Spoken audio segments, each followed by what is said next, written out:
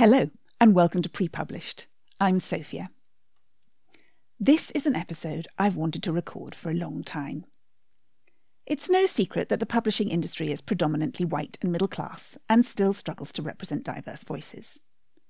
It's making changes, which have speeded up since the Black Lives Matter campaign, but I still don't see the rich variety of experiences of race, gender and class that emerge every year from my writing groups reflected on the shelves of bookshops and libraries. As Atia Khan says in our conversation, she didn't want to write another terrorist Muslim woman. The reading public are missing out on so many stories. I want to know what it takes to speed things up. Atia was on the podcast last season as one of the masterminds. Her debut YA novel, 10 Steps to Us, is being published this year by a new imprint called #Black.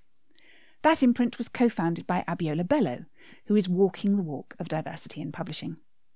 Abiola is an award-winning YA author herself, and as a publisher, she won the Trailblazer Awards in 2018 and is on the advisory group for World Book Day. I'm so grateful to her for agreeing to be a guest this week and for her forthright views on what's good, what's bad, and what needs to change and how to make it happen. My brother Christopher, who edits the podcast, says it's his favourite episode yet. We recorded it in January 2021. I hope you enjoy our conversation. Hi, Abiola and Atia, and thank you both so much for joining me today. Hello. I should say that we are recording this at the height of lockdown. We're obviously in 3 different places. We're also recording in 3 different ways. So one of us is on Audacity, one's on a recorder, one's on phone voice recorder. So if this works, it will be a technical miracle, but we're we're going with it. I've wanted to talk to you both about something that I've been hoping for a long time, which is the publication of Atia's debut novel. Woo! Yes, finally. at last. But first, I'd just like to talk a little bit about this year, the last year, really. I'm curious to know how it's affected you both in work and outside work. Abiola, if you want to go first. Yeah, I mean, when COVID happened, we obviously had our list of books that were coming out in 2020. And when, it started getting a bit more serious and the lockdown happened, and I remember we were releasing a debut book called Baller Boys by Vanessa Taylor. I remember we were just going back and forth being like, should we release it? Should we push it back? And we were seeing loads of books being pushed back, and we were worried, like, well, we push it back to a date and that's when everyone's going to release their books, and we were just so confused what to do. And in the end we were like, do you know what, let's just release it. Like, we pushed other books back. We were like, let's just release this one, we've already done stuff, let's just go for it. And I thank God we did, because that book went to number 1 and it did so good. And we were just like, oh my gosh, like, we just couldn't believe how well it did. And people got so behind the book, and it was perfect. So thank God we did that. But it definitely has messed us up. Like, our book is coming out tomorrow called Silver Linings by Jess Impiazzi. That was meant to be our Christmas book. It was meant to come out end of November. And just because of like COVID stuff, the printers were so packed up because everyone's books were coming out later. And it just went crazy. We had to push back Hijab and Red Lipstick by, I think, a few weeks as well, because of just the backlog and stuff. So it definitely has messed us up a bit, and we're really tiny, so financially as well, it's been interesting. I mean, the fact we're still here is Jesus, because I don't know how else we're still here. I've seen lots of publishing houses closing down, so we're very lucky. Really? So, people have been closing down. I didn't know that. That quite is scary. a few closing down. Small ones like ours, Bertram's closed down, which is one of the big wholesalers. So yes, yeah. It's been really difficult and stuff, but we've managed to get through it. I don't know how, but we have. And we're just praying that, even though this year again is starting off like lockdown, but we're just hoping that it eases up. And now we've kind of done lockdown, I feel like we kind of know what to do.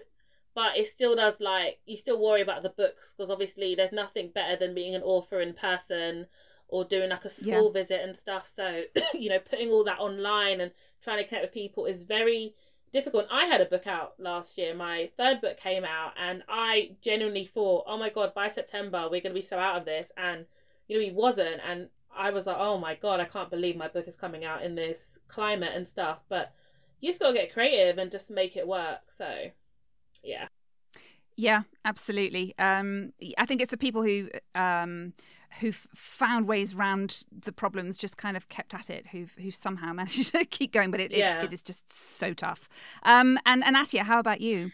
Well, yeah, it's been really challenging because me and my husband work in the NHS, so and we've got 3 teenage kids, and just the thing with like homeschooling, because even though theoretically our kids are meant to be allowed to go to school, because they're teenagers, the older 2 weren't allowed to go, and it's just been really difficult juggling everything, the job, and the pandemic's not really over.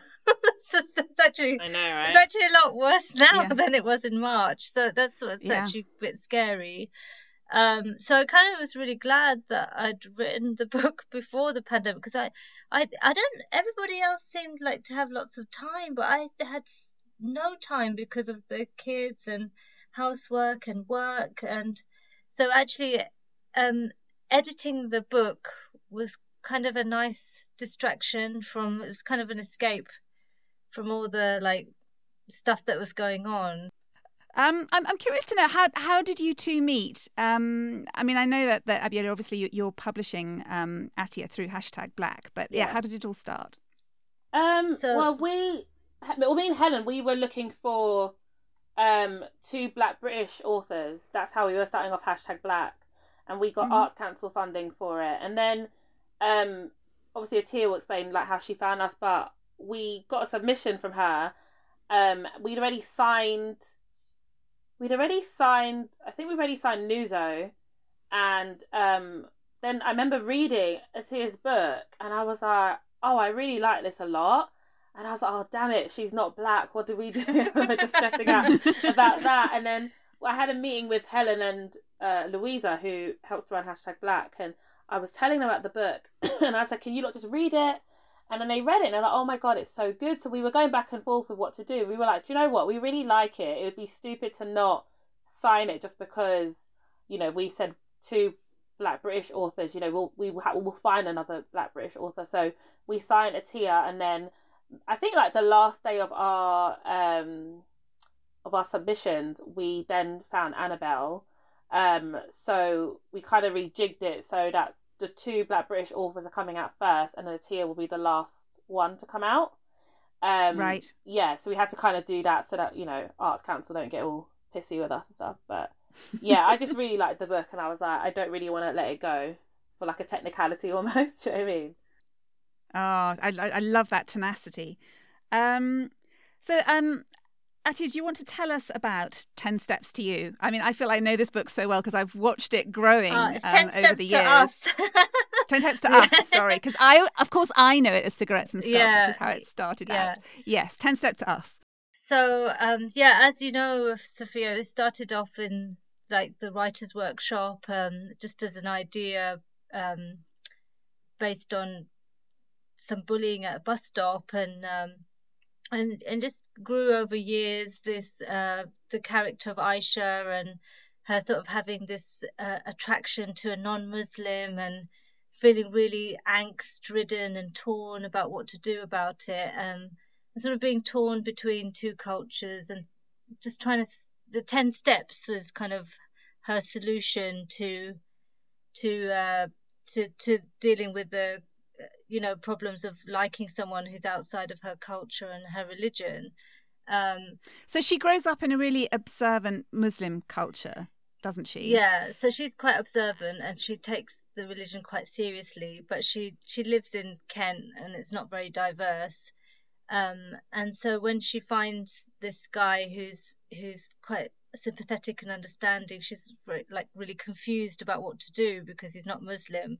So the 10 steps is her way of trying to find a solution. It's quite a teenage solution to like how to keep the guy and keep her faith, but it doesn't quite go to plan. as life doesn't quite go to plan. What I always really loved about it is the fact that it's just, oh, sorry, that's my my phone saying pre-published recording. I don't know why it's telling me that now. Sorry about that.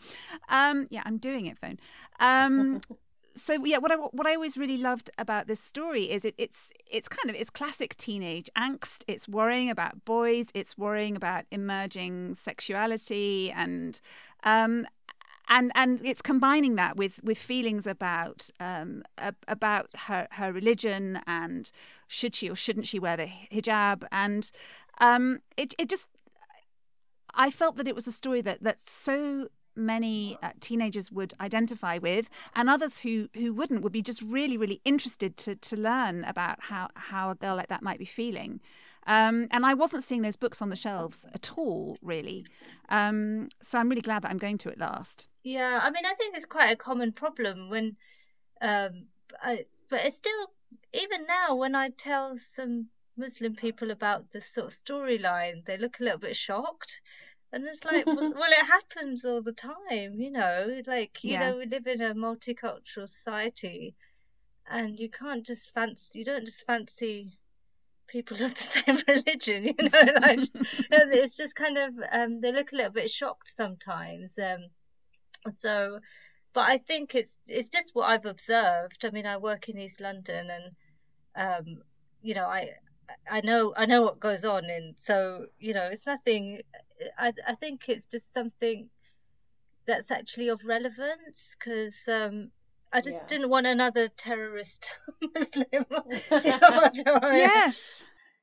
I mean, I think I know that it's not particularly autobiographical, but I'm sure people will be interested to know how you come to it, particularly kind of in the Own Voices debate. So do you mind sort of sharing a bit about what your family background is?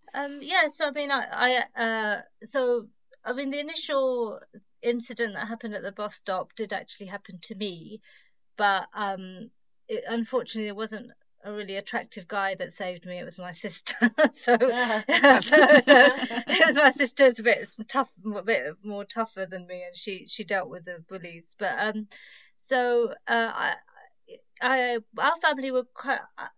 Well, I don't think they were strict. They were sort of moderate Muslims, which I still consider myself a moderate Muslim.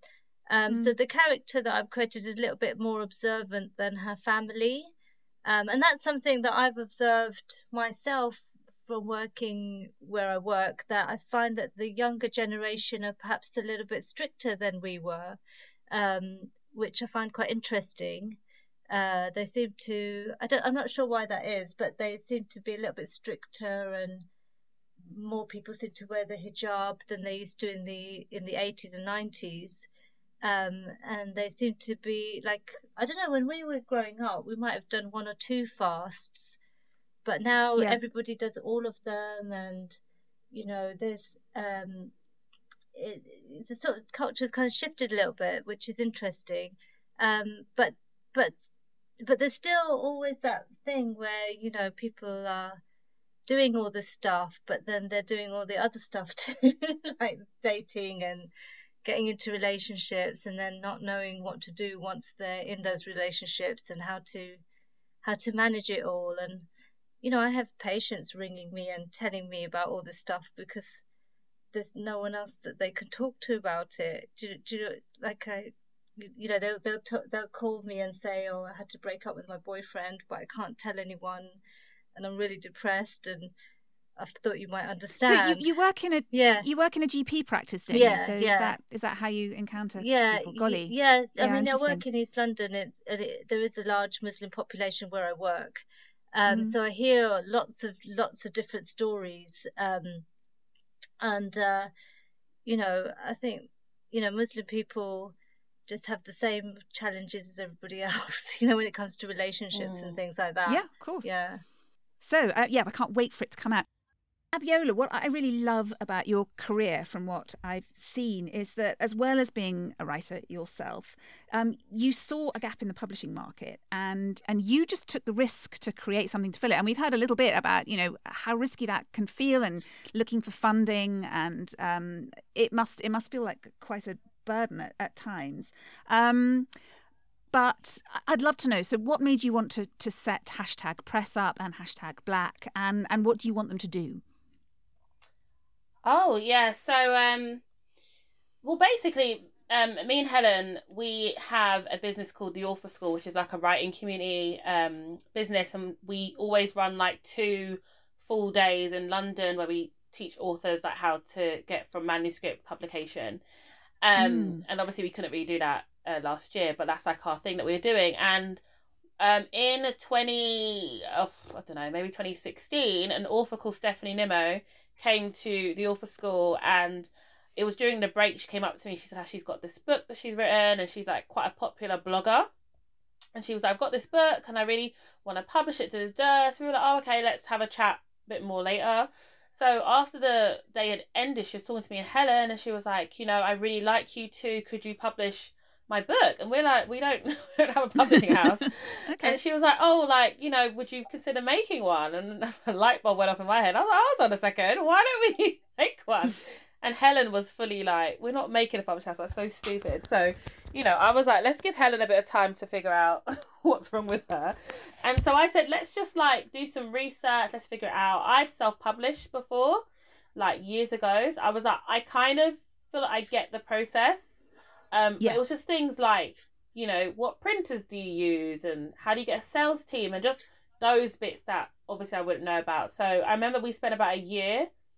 We went to London Book Fair, we spoke to loads of people, and we just gathered lots of information.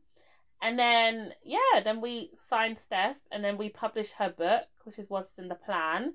And and it was in the top 10 bestsellers list. And we were just like, oh, we've done it, which was very funny. So we were seeing there was a lot of talk obviously about diversity, inclusivity, and me and Helen are always very, open about our thoughts on it. And obviously we're a team of like one black girl, one white girl, one from London, one from Leeds. So obviously we're very different. And we noticed that with our books, hashtag press, a lot of the books that we seemed drawn to were always about diversity or inclusivity, which wasn't on purpose, just seemed like the books that seemed to take our interest. And so I was saying to her, like, I think it'd be really good if we did like an imprint just very specific to publishing underrepresented writers only. And we want to start with Black British. So the next thing we were like, okay, was where's the money to do this? And so then we spoke to Arts Council and we told them what we wanted to do, and they were like, yeah, if you apply we would fund you. And we were like, okay. So we applied and we got funding for it, and that's how hashtag Black started. And I guess the goal really is to, like, we're very passionate about debut authors and those that come from a diverse, inclusive background that have a story to tell. And it's not just inclusivity in terms of like disability or stuff like that. It's also like, we have 2 books that aim for over 40, like things like that we're like really passionate about. That's lovely. Yeah, and we just want to showcase brand new talent. But we are super tiny, and I think we've done pretty well for a very tiny publishing house. So I'm quite proud of us and our very random ambition to be publishers. So basically, Stephanie Nimmo is the reason why we made hashtag, to be honest. So yeah. Oh wow! Thank you, Stephanie. I was reading an article that Atia was featured in recently in Bad Form Review. Is that right, Atia? Yeah. I really enjoyed it, and it mentioned that there was a recent academic study from Goldsmiths in partnership with Spread the Word and the Bookseller and various other organisations about diversity in publishing, and kind of acknowledging finally that publishers are trying to do the right thing and find writers of colour, for example, but they are really challenged by it. I think that's pretty clear. And what do I know? But my theory is that the best way to do it is to find entrepreneurial people exactly like you, Abiola, who are just prepared to just do it, just make it happen. It's not going to come from internships at the bottom of really established publishing houses. It's going to come from people going, I have my own taste, I know what I like, I think other people will agree with me, let's get it out there. Yeah, a lot of people just don't think like that, though. I think publishers especially overcomplicate everything a lot. Yeah. And they they make a lot of excuses. I do agree. I definitely think there's been an improvement. I think especially like at the height of Black Lives Matter, people were shamed into like having to do better. But I do also think that they make a lot of excuses, and they just it's just not that hard. Yeah, Like, I agree. It's hard in general finding a book that you like regardless of who wrote it. But there is a lot of talent out there, and if you just, and that, especially if you're a massive publishing house with a huge following, and you just say, hey, we're looking for this, you don't have to do any work. Like, they're gonna come to you. Do you know what I mean? And I think a lot of agents and publishers just don't want to do the work that it requires. Like, a lot of people from an ethnic background, you know, we don't talk about things like publishing. Like, what is publishing in our culture? Do you know what I mean? Like, that's not a word we understand. Like, my mum would never say to me, hey, you should be an author. Yeah. Like, that's not a realistic thing to say. So, you know, we might have a desire to write something, we might not necessarily understand how to go from A to B, and that's where we really need the help. And I find that a lot of people just don't want to do that work. They just kind of want you to come pretty fully formed, Yeah. and that's just not realistic. So they just need to just do better. And I absolutely hate with my whole soul when big publishing houses make like these little side things, and they're like, oh, this is just for diversity, and they make like a little side thing, and they put like a black girl in charge of it, and I'm just like, what are you doing? Like, no one's telling you to make like a separate thing per se. Like, just whatever you've done for the white author, you can just do for the Yes, black or Asian exactly, author. Like, yeah. it's not that hard. It's not Do you know what I niche. mean? Like, the only reason we separate #press, #black was because initially #press was a hybrid publishing house, and we wanted to make #black a traditional. Only now #press is traditional. That's the only reason why we separate it. So when you say hybrid, is that to do with self-publishing?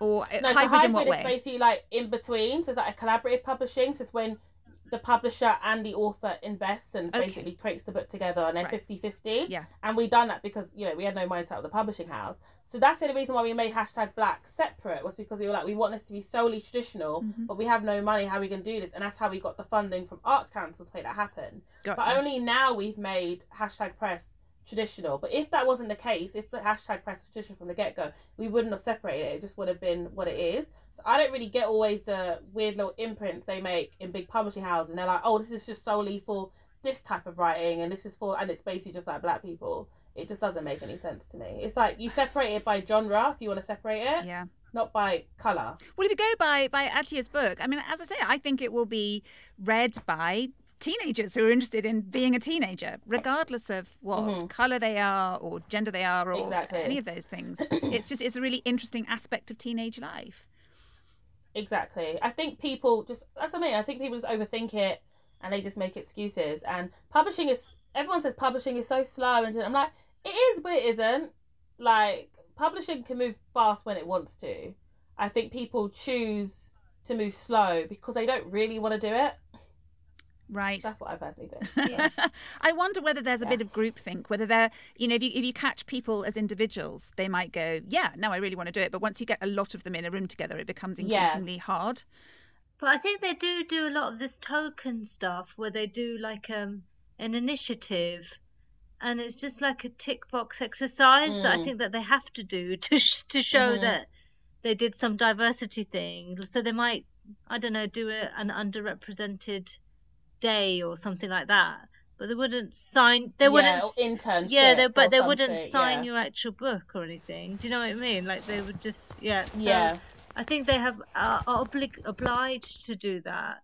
That's how it feels. Well, that's what 100%. I have increasingly seen, Atia, definitely, is, you know, because I've worked with so many students of colour over the years, and I'm increasingly seeing that they are involved with programmes to mentor them, but very rarely, although it's happening more. No one, exactly. Does it result in an actual book on the shelf, which is what I want? But then it depends what they want. I guess these might be people that do want to actually just work in publishing. They don't want to write a book.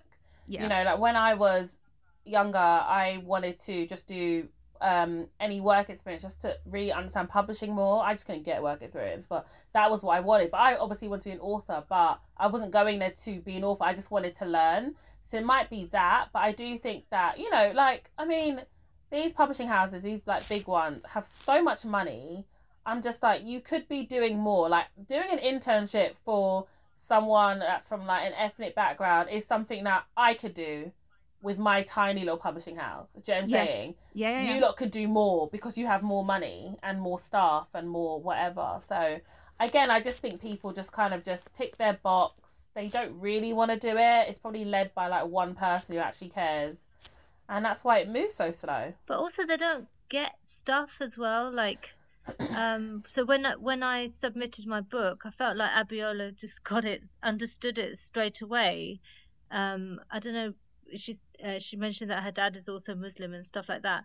But some agents that I've submitted to, I remember this one giving me really nasty feedback saying this isn't realistic or something. It was like something that had actually happened in real life. And yeah. I hate when they say it's not realistic, and it's like just because you haven't experienced it before doesn't mean, like, we've had a lot of that with hijab and red lipstick. Like you said, Imran, we've had people being like, this just isn't realistic. I'm like, excuse me, that's really disrespectful to tell someone that what you've experienced or your friends experience, because I don't understand it, it just doesn't make sense how her dad can be like that. I'm like, well, there are dads who bloody lock their kids in the house and chain them to bed. So there are very random people in the world. Just because it's not your experience doesn't mean it's not true. So I get really irritated when people say that. Funny enough, one of the other books in our group was exactly about a dad who locked his daughter up, and so I've come across that one as well. Yeah, honestly, absolutely. It's just stupid. And again, it's because a lot of agents and publishers, they're like middle class white people who have experienced whatever they've I mean, I can't understand what they've experienced either because I've not experienced it before. But they have their own different culture to us. So when we say things like, let's say, I could write a story and maybe the mum is quite tough and, throw stuff at her kid or whatever, I don't know. And someone could read it and be like, oh my God, that's just so abusive, whatever. And I'm just like, no, it's just an African mother. Like, it's not, we don't look at it in that way. Like, that's the way our culture is. And I get that for you'd be like, oh my God, we need to call social services. But for us, it's not that deep. Do you know what I mean? So I think it's respecting... Do you know what I mean? Just respect other people's cultures. Yes, I do know exactly what you mean. Yeah, there was one section where a child said that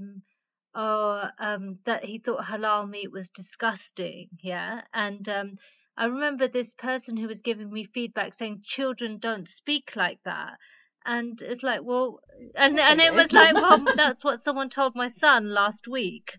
So children do speak like that. Goodness. Yeah. Exactly. So, you don't know. And she goes, I don't think it's nice to paint children in that light. And it's like, well, that's the reality. That's the other thing that's happening with publishing that's really irritating me, is this weird, very like censorship thing going on where I feel like everyone almost is walking on tiptoes and they don't want to offend anybody. And if you've written a book and you have a character that has a disability or injury, they're like, oh my God, if you haven't got this disability or injury, you cannot talk about it. And it's like, what are you talking about? Of course I can bloody talk about it. Like, how do you know I don't know someone that's got this? Like, how do you know this information? And I think it's this whole thing of like, if you're saying things that you haven't particularly experienced yourself, you can't write about it. And it's like, I'm an author. I can write whatever I want to write. Like, that is ridiculous to tell someone you can only write about what you've experienced. That doesn't even make any sense. It would shut us down, but I do think that these days we have an obligation as writers to double check if it is somebody's lived experience. To double check, of course you should, but you can't tell someone like, oh my God, you've never been in a wheelchair, you can't write someone in a wheelchair. It's like, how do you know my sister's not in a wheelchair? Yeah. How do you know I've lived someone in a wheelchair my entire life? Like, don't tell me what I can and can't write if you don't know what I've experienced or lived through. True enough. It doesn't make any sense. But on the other hand, I mean, one of my main characters in my series now is a Nigerian Londoner. And I feel perfectly entitled to write about a Nigerian Londoner because I'm a Londoner myself and I know Nigerian Londoners. But I really also feel a massive obligation to make sure that I reflect her experience as accurately as I can, because I would hate for my friends to read it and go, she says that's a Nigerian Londoner, but it doesn't reflect what I know at all. I mean, that would just, I think I'd be letting it's people different down. Because I don't know how you've grown up. You might have grown up around Nigerian culture, so you might know Nigerian culture just as well as I know Nigerian culture. Like, I have no idea. Do you know what I'm saying? But it'd be different if, like, you don't know anyone Nigerian. You're just kind of finding this out by the internet. Do you know what I'm trying to say? Yeah, I mean, so I think the people who can judge are the people who do have that lived experience, and if it resonates with them, great, and if it doesn't, then I think they're entitled. But if to it doesn't, that's better. also like one person it might not resonate with. It doesn't mean that it's not accurate. It's like you could write about a Nigerian character eating plantain, and there'll be a whole group of Nigerians be like, "Oh my god, we don't just eat plantain. I don't even like plantain." And it's like, I don't know. I'm Nigerian. I don't know one person in my family who doesn't like plantain. So you're obviously from a different type of Nigerian than we are from. But it's like, it doesn't make them right or wrong. Do you know what I mean? Plantain. It's interesting because it just like annoys me a bit. Yeah, I feel really sensitive about putting it in because sure enough, actually, the people I've talked about it with say, that's what we eat, that's what we love. And I think, I hope it doesn't sound like I'm just putting it in as a sort of a white person guessing. No, but it's like, no, it's a true thing. Yes. There'll be those really, like, you know, hoity-toity ones. I'll be like, oh my God, we're more than that. And it's like, we're not. We're not more than that. Don't pretend. We like our plantain. Like, don't be so stupid about it. Do you know what I mean? We like our rice and we like our chicken and we like our plantain, and that's fine. Yeah. Oh, good. Well, they're all in the book. So, moving on, I'm interested to know, hopefully, children growing up now will grow up in a world with more diverse literature available to them. But what books and films and TV inspired you both when you were growing up? So in terms of TV, the thing that came to my mind is this really sort of niche program that was really late at night. It was called Shalom Salam. I don't think anybody else watched it. It's probably just me. But it was about this. It was this Muslim girl that is has a relationship with this Jewish guy. That's where the Shalom Salam thing came in, and I'd never seen anything like that before on TV with like a Muslim character in it. But I think it was really, really late at night because it was quite a niche thing. But I used to watch a lot of like Bollywood films. They used to come on BBC TV with subtitles on. I think that's kind of how I learned Urdu and stuff by watching those movies. And they really got me into Asian ideas about romance and stuff. So yeah. So I think that's where I get a lot of my romantic sort of ideas about. But and then I used to really like the classics in terms of books, like Pride and Prejudice and Thomas Hardy and all that stuff, because I find them quite similar to Asian culture, having to, where Tessa D'Urberville had to hide her previous relationships, and where the Pride and Prejudice, where the mum's desperate to get them all married off and stuff like that. Yes, and then later on, I discovered like Hanif Qureshi and Elif Shafak and all that in books, and I just but they were so few and hard to come by in those days. So those are the things that sort of stand out for me. But I'm kind of hoping there's a lot more diversity now, I think. Well, I'm hoping anyway. It's just, but those are the things that I remember from those days, especially that late night program, which I was the only one watching, I think. Oh, that's lovely. Yeah, those could be the most important ones sometimes. And Abiola, how about you? I grew up on like a lot of 90s shows, so like Moesha, Sister, Sabrina the Teenage Witch, Lizzie McGuire, like those are like the things I like grew up watching a lot. So I grew up like, I guess, watching a lot of diversity, and especially there's loads of black comedic programs on TV. Like there was so much when I was like a child into a teenager. But there was also like my brother, when he went to secondary school, he became friends with these Japanese twins and they got him into anime. And awesome. We would watch a lot of anime, and there was a series that my brother like forced me and my sister to watch all the time called Dragon Ball Z, which I got really into, and that's kind of like where my Emily Knight character came from. But we also, like, as a family, like not necessarily, but my family loves sports. I love sports a lot. So they would watch every sport going. But I got really into wrestling. Oh, yes, so wrestling. Watch, we all used to watch that. All the wrestling and, like, okay. Especially during, like, in WWE, the Attitude Era that was in like the 90s and stuff, like The Rock and whatever. Yeah. We got really into that and like Pokemon and all that sort of stuff. So, and like then I used to read a lot of comic books. I read a lot of like the X-Men comic books, Spider-Man. So I got really into like Marvel and stuff like that before, you know, Marvel became what it is now. So those are the things I really watch, which kind of I think explains why I always like love writing fantasy. And I always like having like, you know, girl characters that are super like, you know, bossed up and, you know, kick everyone's butt kind of thing. Yeah. I think just based on what I've always watched. But in terms of books, I mean, I was obsessed with Judy Blume. I would read anything Judy Blume. I just the day I met her, I literally thought I was gonna die. I was like I was so excited. I just felt her books were so, because obviously her books are kind of like, they're like middle grade YA, but I think at the age I read them at, which was like around 12, was like the perfect age, because her characters would be going through things that I would be thinking about, and then they would be going through things that I hadn't even thought about yet, and I was kind of like, oh, okay, this is what happens when you get older kind of thing. I loved her, and like Jacqueline Wilson. But yeah, and the Babysitter's Club. I used to devour the Babysitter's Club. I think I've read all of the books, and there's like 200, I'm sure. And when I was in primary school, I used to rewrite them with my friends in it and make my own version of the Babysitter's Club. So that was my first ever book series I ever wrote, was my version of the Babysitter's Club. So those are like the books. A lot of my writer friends were into that series as well. I never sort of encountered it. I was a Nancy Drew girl, but I think it's inspired a lot of writers. It's just, I think because Babysitter's Club, again, it's like, it's pretty diverse as well. I mean, it's not that diverse, but like, you know what I mean? But it's like, it was more diverse than like a Jacqueline Wilson book, for example. But I never really thought about the fact that I read books and there weren't like lots of black people. It didn't really dawn on me, if I'm honest. Like, I remember reading Noughts and Crosses and kind of being like, oh, this is interesting. But and then I kind of realised I don't really have a lot of books with like black people in it. But I don't feel like it bothered me, because I think I could find myself in a lot of characters in books.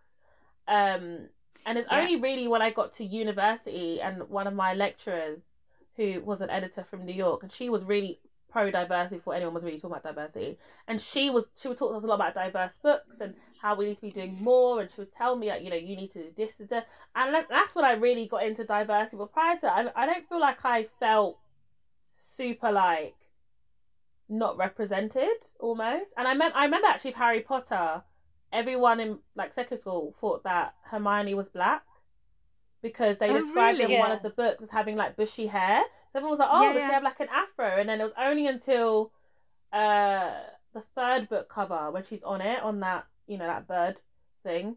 And then we were like, oh, she's white. I remember we all were like, oh, she's white. We were very disappointed. But, you know, this was enjoying Harry Potter. So, yeah, I think diversity affected me a bit differently than a lot of like other black people I've heard talk about it. They seem to have been quite affected and not seeing themselves, but I don't feel like I was affected. So, I mean, I was going to ask you kind of what's inspired you to do what you do, but I sense that perhaps there's a bit of Babysitter's Club in there, Abiola. Was that one of the things behind you deciding that you wanted to be a writer? No, not at all. Not at all. Okay. I used to write just for fun. It was never like I told you, like, you know, being an author is not something my family would ever say to me. My mum had 3 kids, and she was very clear on what all her kids were going to be, and I was either going to be a lawyer or a tennis player. And I'm really good at sports. I'm not that great at tennis, but she was like, we're going to send you tennis camp and you're going to be fantastic. Like, she's insane, but she loves tennis, so she was like, you're going to be a tennis player, because I really need someone to be a tennis player in this family. So I had that in my head, and that's what I was going to do, even though I wasn't that good at tennis. And then I got to secondary school, and I was in like year 7, and you know, they give you all those like English creative writing exercises. And then one time I did one, and my teacher said to me, you should be an author. And I was like, really? Is that like a job? And she was like, yeah. She's like, you know, all these books, because I would always come into class with like books, and she was like, all these books you read, people get paid to do it. And I was like, what? And I just thought that was just so, I've never heard of that in my life. And I remember going to the library at lunchtime and Googling an author, because I never even like realised that people got paid. I don't know where I thought books came from, if I'm totally honest with you. I just know I had them. So I remember going home and telling my mum, and she was furious. She was like, who is telling you to be an author. And she went to school. She's like, why are you not telling her this stuff? She was so pissed off. And then ever since then, so ever since I was like 11, 12, I was like, I'm going to be an author. But you've also been a dancer, haven't you? Yeah, I used to be a professional dancer. I stopped when I was like 26, I think. So you just threw that one in there. Yeah. I mean, you've danced in some amazing places, haven't you? I mean, like a proper dancer. Yeah, it was fun. But again, that was just for fun. I never wanted to be a dancer. I just thought it was just fun. It was just fun, and I got to do cool things. But it was just like I just had a good time, and then I was like, I'll stop when it's not fun anymore. And then one day, like, wasn't fun anymore. And I was like, okay, I'm just gonna stop doing this now. Okay, and then, so author was always the big goal, was it? Sort of after the age of 11, after you had that moment with your teacher. Yeah, it was like I'm gonna somehow be an author. But then as I got older and I would like keep writing, I'd read all the time. I mean, I still do it, but I used to read all the time, like just devour books. And I just remember just as I got older, just being like, how do I do this? I don't know anything about publishing. I don't know anyone who's a writer. It wasn't like dance where once you kind of met one dancer, you were then introduced to like this massive dance community. And there's like this whole dance world that people don't even know about. And like there's all like these secret spots in London where you like dancers train and stuff. It's like crazy. But it's like as soon as you kind of it's like in South Bank there's like this whole dance floor that people go to train, like in South Bank, and a lot of people don't even know that. And it's so funny. And in Trocadero, when it used to exist, people would go there to train, and it was like a dance spot. So that was different because it was like kind of once I knew someone and then was like in a crew, I suddenly was part of this world. Then like all I knew was dancers really. And then so me trying to figure out, you know, how to get into publishing, I was like, I don't even know how to do this. And I think when I don't even know how that was how I went to uni and I did creative writing, but I didn't like the university. But in my second year is where I met this editor called Laura Atkins, who was the diverse editor. And she was really the one who kind of cemented and showed me how to do this whole process and stuff. So yeah, so a lot of it was just guessing what to do. But I somehow would always find these women who were in publishing who would help me at just the right time with exactly what I needed. It was very weird now looking back at it. So yeah, so that's how I kind of learned about how to get into this industry. Because I kept trying to get like work experience with like Random House. And they like would never pick me, like ever. And I called them one time. I was like, "You never pick me." They're like, "Oh my god, no, we'll pick you." And I didn't even know what marketing was. I didn't know what editorial was. I didn't because you had to apply into what department. And I was like, I don't even know I don't know what the hell rights even means. I don't know what none of this stuff is. So I just applied to whatever. I was like, I just want to see if this like I didn't know if I wanted to work in a publishing house or if I just wanted to write books. Like I just wasn't sure. I just knew I wanted to do bookish stuff, and I guess I just thought if I want to write a book, maybe I should work in a publishing house. I could learn more, but like no one gave me work experience, so that just didn't happen. So you just kind of made it happen in the end. Yeah, I just kind of just like met really cool. I remember like I used to train dance at this youth club called St Mary's on Upper Street, Angel, and when I started teaching dance there, the guy who ran the youth club, he knew somehow. He was doing this mentoring program and he introduced this woman called Frances who worked for Oxford University Press. And I met up with her and I was like, this is when I decided just to self-publish a book because I couldn't get an agent. So I was like, I'm just going to do it myself. And then I was talking to her and I was telling her all the stuff I'd done. And she was like, oh my God, you don't need my help. And I was like, no, I'm like seriously blagging it. I don't actually know what I'm doing. And I said, I feel very lost. And I've like, now I decided I'm going to self-publish this book. I said, but I don't know if I'm like, is it just this version that gets sent off? And she's like, no, you need to get someone to proofread and and I was like, well, how do I do that? And that's what was her job. She was a proofreader. She's like, I'll proofread your book for you free. And I was like, oh my God, thank you. So yeah, so she was really cool. And Assia, how did you get into writing? Yes, so because it's pretty different from the NHS. Yeah, well, so as Abiola was saying, we always have these traditional things that our parents want us to do. So in Asians, it's always either doctor, dentist, pharmacist, accountant, or that kind of thing.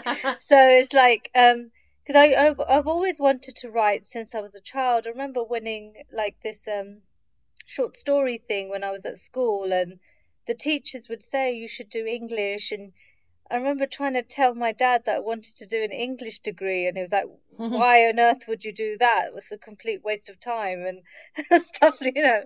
So there was kind of an expectation that I should do medicine, which I actually really enjoy. So, and then because my mum's like, see, I told you, you did the right thing.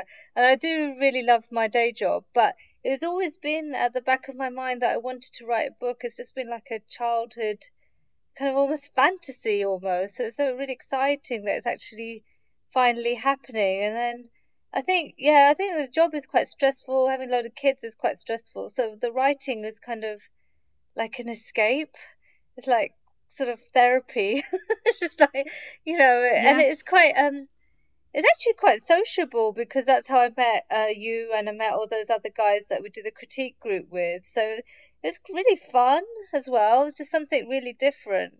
So for me, it's just an escape from the stress of life. It's to write. But yeah, it is kind of like a dream, and I know, yeah, because because people sort of in our culture say, oh, creative things are like a waste of time, and why aren't you studying, and why aren't you applying for this, you know. It's not really encouraged as such. So I'm hoping that, but now I feel like I actually by finishing the book and everything, it was just so took me out of my comfort zone. It was something so different to the day job. It's very, I do enjoy it. It's really hard though. I think writing is a lot harder than, I could probably do a whole week of locums and it would be a lot easier. I could do like a whole vaccinating shift, and it still would be less hard than writing. It is hard, but it's writing's hard. Yeah, but it's fun. Yeah, there's a lovely quote. I can't remember who said it, but somebody said, "Writers are people who find writing more difficult than other people," which I definitely agree with. Yeah, 100%. I think we've come to the end of our time, sadly, but I always ask people if they have any tips for pre-published writers and even pre-publisher publishers these days. So, Abiola, do you have anything that you would like to recommend to people? I would just say, you know, I write a lot for like more middle grade YA. So I would say like really read the genre that you want to write in and like the age group. That's just the best way to understand language and what you can and can't do. Like it's quite easy to kind of figure out what you can and can't do. And I would also say, if you feel like you need more like assistance or more like one-on-one, check out the Author School. Little plug there. But absolutely. I would also say, like, if you're someone who's looking for an agent, someone who's on their third agent, which is just ridiculous at this point, but I would definitely say make sure you're really clear in terms of what type of agent you want, because I think when I was like, again, you know, I was learning as I was going, I was just always told you need an agent. So when I got offered a representation, I took it. And I was like, yeah, of course, kind of thing. I thought, finally, I've got an agent. But, you know, as I grew up and kind of understood the industry more, I kind of recognized myself what kind of agent I wanted to actually have and who was the best one for me. And, you know, now I have that. So I feel like people just need to be quite clear. Like, don't just take an agent because you're like, oh, I need an agent. Like, really sit down and think about it, because they work for you and you need to make sure that the way they works well with you. Do you know what I mean? Yeah. And I think there's still a mindset authors are just like, they don't care, they just want an agent. And as someone who's done that, I just think that's not the best way to do it. So I would just say, I do agree. It's going to be a close partnership if it works well, and so 100%. Yes, you want it to and be with everyone who has wants the same for you. Different just different energy, and like so like my agent, I find her energy is quite similar to me. So, you know, and I don't think I'm hard to work with at all. I hope I'm not hard to work with. But I think I'm very much someone that I know what I like, and I'm quite clear about what I like and what I kind of feel like I know what works well for me. And she's just like a perfect fit. But she might be a perfect fit for someone else. Do you know what I mean? So I think it's just like, I feel like in this industry, the more you know what you want, the easier it is to manage than when you're kind of just jumping on everything because you think you have to. And it's like, I don't think that's the best thing to do. Thank you for that. And Atiya, what would you say to pre-published writers? Actually, before this evening, I didn't realise that the hashtag Black was initially just meant to be for Black writers. Because when my friend gave me the link, I was just like, no, I did ask her. I said, is it just for Black writers? And she said, I think it just means black in the general sense, yeah. So I was like, so I was just like, okay, I'll go for it then. So what I'm saying is, you should just go for stuff, 100%. Yeah, if you never submitted, we would never have had your book. Yeah. You know what I mean? And like, I love your book, and I'm actually going to see the first draft of the cover tomorrow. Oh, that's exciting. I know, I'm actually really excited. And also my friend was the model for it. Oh, wow. So I was like lovely. Even more like, oh God, I hope I picked the right person to be the face of this book. So yeah, so I'm so glad that, you just went for it anyway. And sometimes I think that's another thing with with publishing is know what you want, but also like what Atiya did, like take risks as well. Like if you don't try, you don't get. Like the way I got my new agent was because I saw a tweet about, it was during Black Lives Matter. She said, does anyone want feedback as a Black author? I'd just been offered a deal for one of my books, and I was like, you know what, let me just get some feedback. Why not? She's a good agent. And I never thought it would be like, 4 days later she'd call me and be like, I want to represent you. I didn't think that was going to happen at all. Do you know what I mean? But it's like, just go for it. Just try, isn't it? Yeah, 100%. Yeah, the more you put stuff out there, the more likely it is that one day it'll connect with somebody. Absolutely. I guess. Yeah. Oh, thank you both so much. It's been a wonderful conversation, and I hope listeners will find it useful. And the tech somehow survived. All sorts of exciting things going on. God almighty. But yeah, I'm really grateful. Thank you both. Thank you. Thank you. Thanks. I'd like to thank Christopher Pett for editing and producing this episode of Pre-Published. You can subscribe wherever you get your podcasts, and if you've enjoyed this episode, please leave us a review. You can also join us on Twitter at PrePubPodcast and find me at my children's books website, which is sophiabennett.com, or my adult crime series website, which is sjbennettbooks.com.